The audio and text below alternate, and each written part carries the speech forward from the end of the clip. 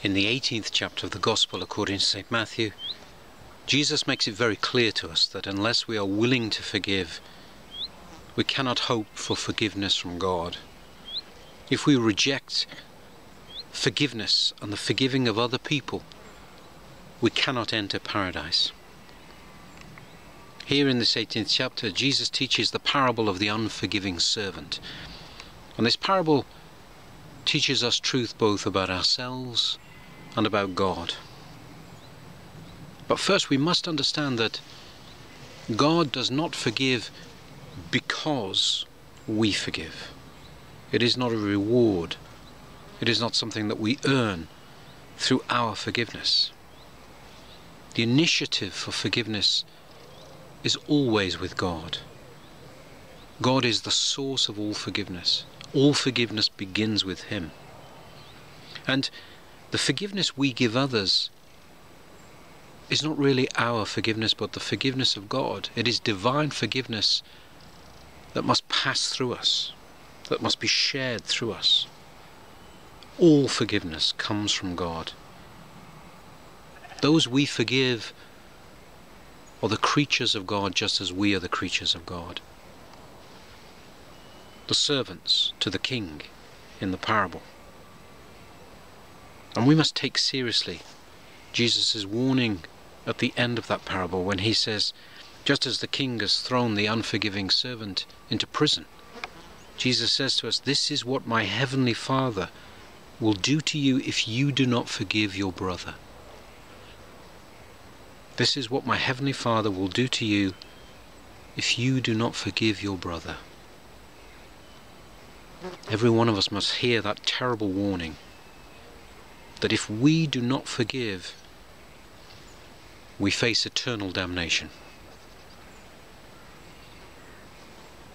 Our unwillingness to forgive separates us from God and can separate us from God eternally.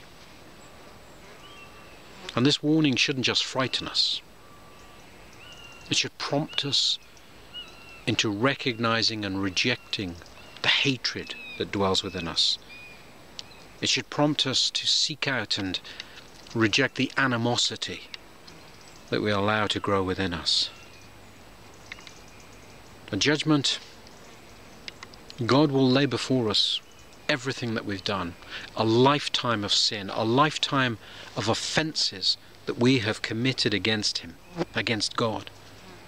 Everything that He has been willing to forgive us of. And alongside this great list, this countless list of offences that we've committed against God that we will seek forgiveness for, alongside it will be a small list of insults, a small list of those faults that we recognize, that we find in other people, that we have refused to forgive. Christ calls us to show mercy for that which is temporary, that little evil that others have committed against us. And He calls us to do so that we don't commit eternal evil against the soul, our own soul.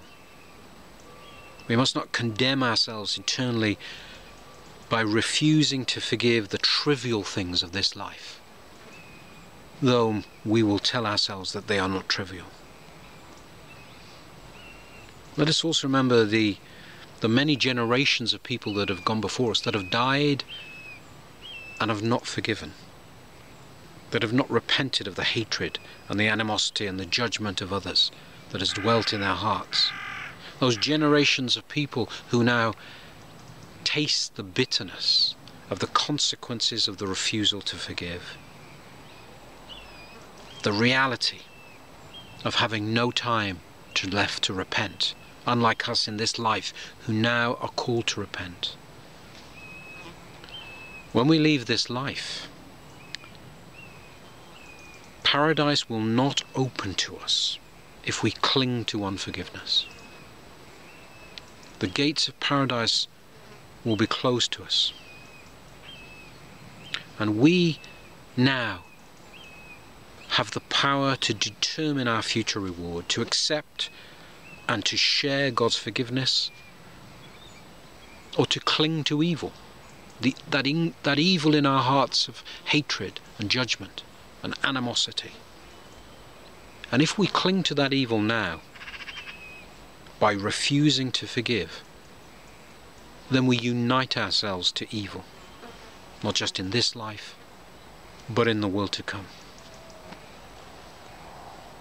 Christ, when he teaches us his parable, is really calling us to examine our hearts, search out every resentment and the memory of every injustice that we've clung to, everything that prevents God's forgiveness from being shared, from passing through us to those around us. Because the forgiveness God grants us is not ours to possess. We must remember this. We do not cling to and possess God's forgiveness. God gives it that we may give it freely. We may pass it on. And only when we give forgiveness, the divine forgiveness that God has shown us to others, does that forgiveness truly remain with us. There's great paradox, but there's no paradox at all when we understand what that forgiveness does to us and the way that it changes us. Next time that we pray the Lord's Prayer, should we ask God to forgive us our debts, though we refuse to forgive those who are indebted to us?